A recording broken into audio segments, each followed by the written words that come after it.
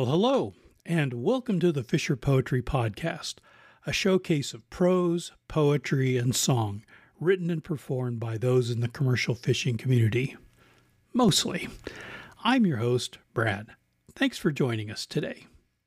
Today's episode is from the 2023 Fisher Poetry Gathering in Astoria, Oregon. You'll be hearing from Fisher poet Ed Edmo of Portland, Oregon, with introduction by MC Dan Kaiser.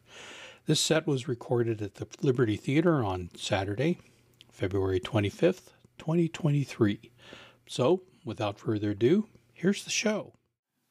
All right, boys, break's over. Time to get back on deck. No rest for the wicked. Our next performer will be Ed Edmo. Woo! Shoshone-Bannock tribal member, is a published short story writer, poet, and playwright. He offers guided tours to the She Who Watches petroglyph and other pictographs on the Columbia Gorge, as well as to the Warm Springs Indian Reservation in Central Oregon's high desert country. Ed conducts workshops, traditional storytelling performances, dramatic monologues, and lectures on such issues as cultural understanding and awareness, drug and alcohol abuse, and mental health. He works with children and adults. Ed serves as a consultant to the Smithsonian Museum of the American Indian. He lives with his wife Carol, son John, daughter Siondum, and granddaughter Ciali in Portland, Oregon. So let's please give a warm welcome to Ed Edmo. Good evening. My name's Ed Edmo. I was raised at Slalo Falls Indian Fishing Village. About 35 years ago, I was at a culture conference in Coos Bay. This anthropologist got up and said, Indian fishing is labor intensive. I raised my hand, been Indian fishing? He said, no. It's when it's 100 degrees out. You got 20 pounds of salmon on your back. The salmon's going through the gunny sack, through your t-shirt on your back, walking up the bank, 4 steps, sliding back 3. It's not labor intensive. It's hard work. I did it when I was a boy. Hunting sequence. Hunting Portland, US of A is a Samsung attaché case, Parker pen, notebook, morning cup of coffee. Running toward the door, grabbing Climate bus pass, typewriter milling in the corner. I'm in recovery today. Never did drug or alcohol last night, so got 6 months no alcohol. March 10th, I haven't shot Crystal Crank. Thank you. Yeah. Haven't shot Crystal Crank in over 25 years and heroin over 25 years. There was a friend of mine named Sarah Wood Wortman on KBOO. She had a show called Between the Covers. Interviewed William Stafford, and she wanted me to read this poem. Burnside Cowboy. He walks this mean street. Stetson hat is gone, along with the dream. Bus ticket home is gone. Happy are the songs of back home. Maybe he'll stay. He's not used to the rain. Besides, silver spurs won't rust in the hawk shop. Last year, they put my poetry to chamber music at the Reeser Theater. This foam was on hanging in the lobby of the theater. There's been something. Sometimes a song, sometimes a whisper.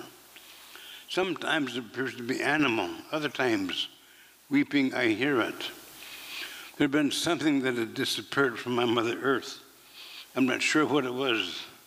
Sometimes at night, come to me in dreams, like the smell of salmon cooking.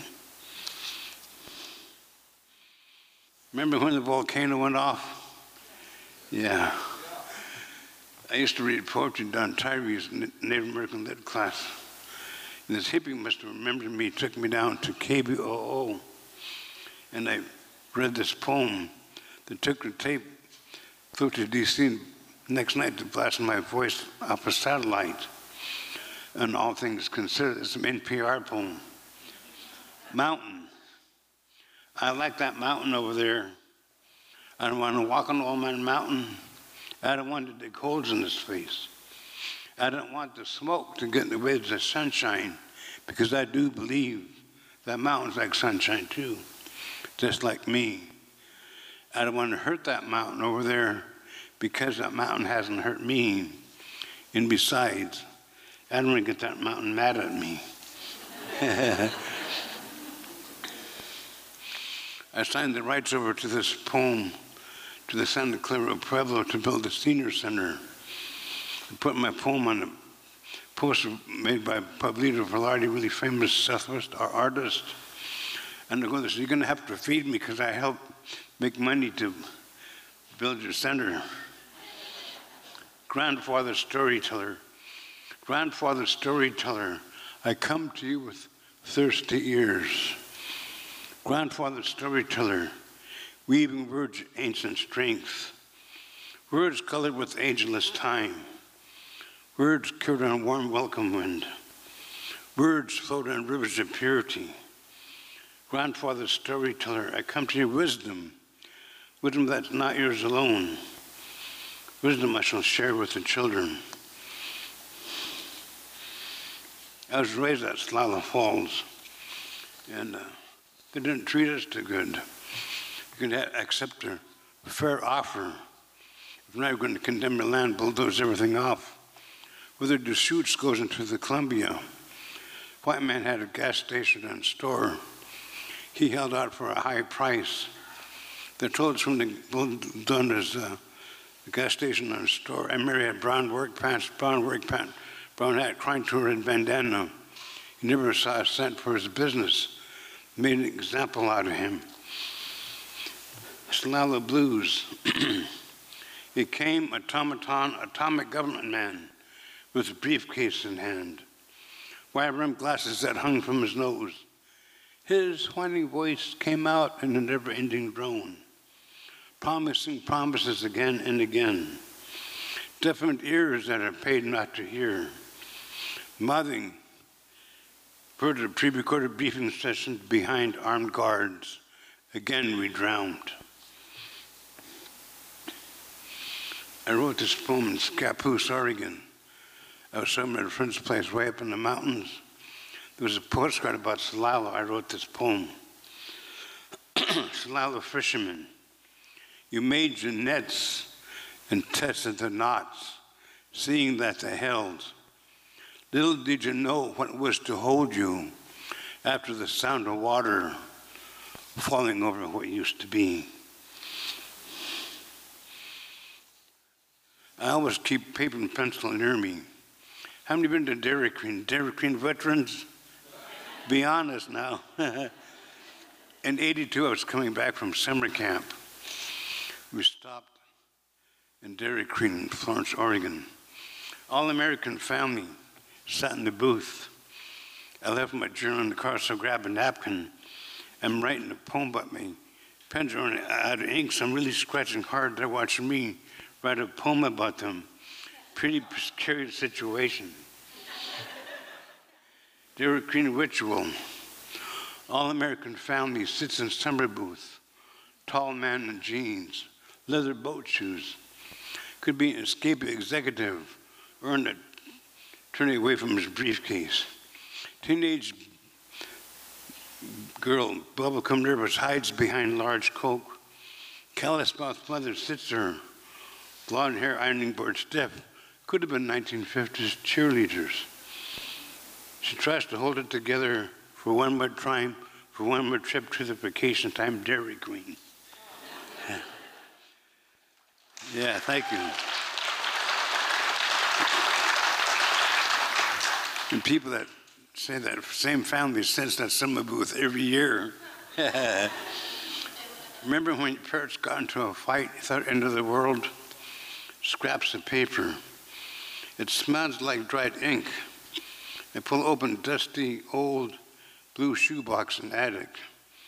Found folded, protected pages of the past, spilled with tear-rusty words. Dad says for the kids, Mom says for the kids I'll stay. Dad threatens to go to Idaho. Mom writes on back envelope, go. Dad answers for the kids I'll stay. I remember messenger older brother carrying our future on scraps of paper. Somewhere I cried.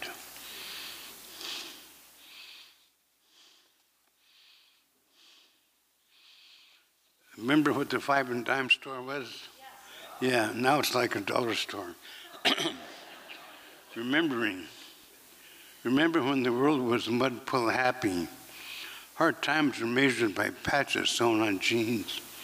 The world seemed snug then. Security weren't warm, like hand-stitched fallen sheets. It was hop, skip, happy as Dad came home from work. Sure, there was wood to chop and chickens to tend. We earned our way into the 5 and dime.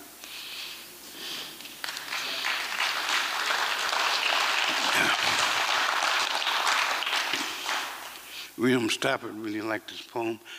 When on the streets, he'd meet with me, Terry Dearest, Earl Thompson, critique of poetry on his break time, raking leaves. I raked leaves today, scraping asphalt, churning, memories hurting, gathered dead leaves, memories, pieces of old selves, saved for another day. I wake leaves in a different way. I like riding on a jet plane, especially when someone else pays for it. Yeah. Flying over where Indians led cavalry in circles of doom, riding the iron bird, coffee spilling over. My mind turns on arrowheads, warriors plan. We speak in whispers, plan assault on invaders. The stewardess suggests more coffee. I reach up my weapon, my pen.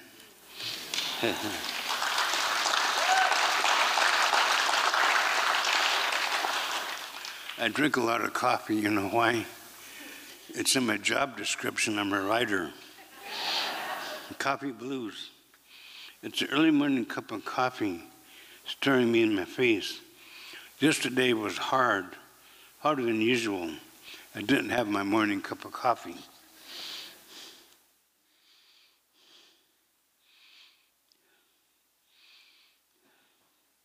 Indian Education Blues, published in 1973 in a collection called The Nation Within in Hamilton, New Zealand. In 97, each featured on Poetry in Motion on the MAX trains and buses. It's that stone at Oregon State University. Look at the main door. To the left of the door, there's a long, low bench, and this poem's in granite. You know what I like about that? I didn't have to die first. Because most poets are all dead white guys, not Indians or women. Indian Education Blues.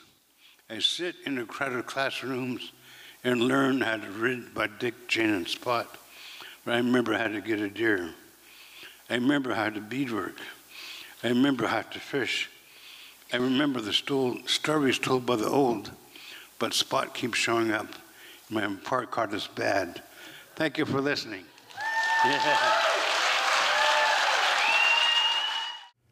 That was Fisher poet Ed Edmo, recorded at the Liberty Theater in Astoria, Oregon on Saturday, February 25th, 2023. Well, that's it. This one's in the tote. The Fisher Poetry Podcast is written and produced by Brad Wortman. The theme music for this episode is courtesy of Mark Allen Lovewell and Molly Knoll.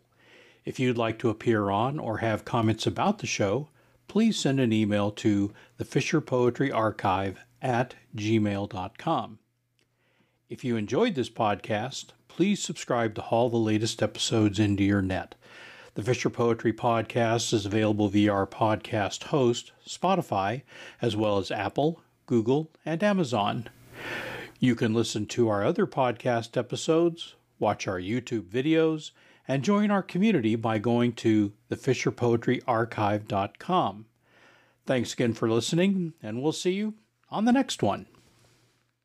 Come all young sailormen, listen to me. I'll sing you a song of the fish in the sea. Blow ye winds westerly, westerly blow. We're bound to the southward, so steady she goes.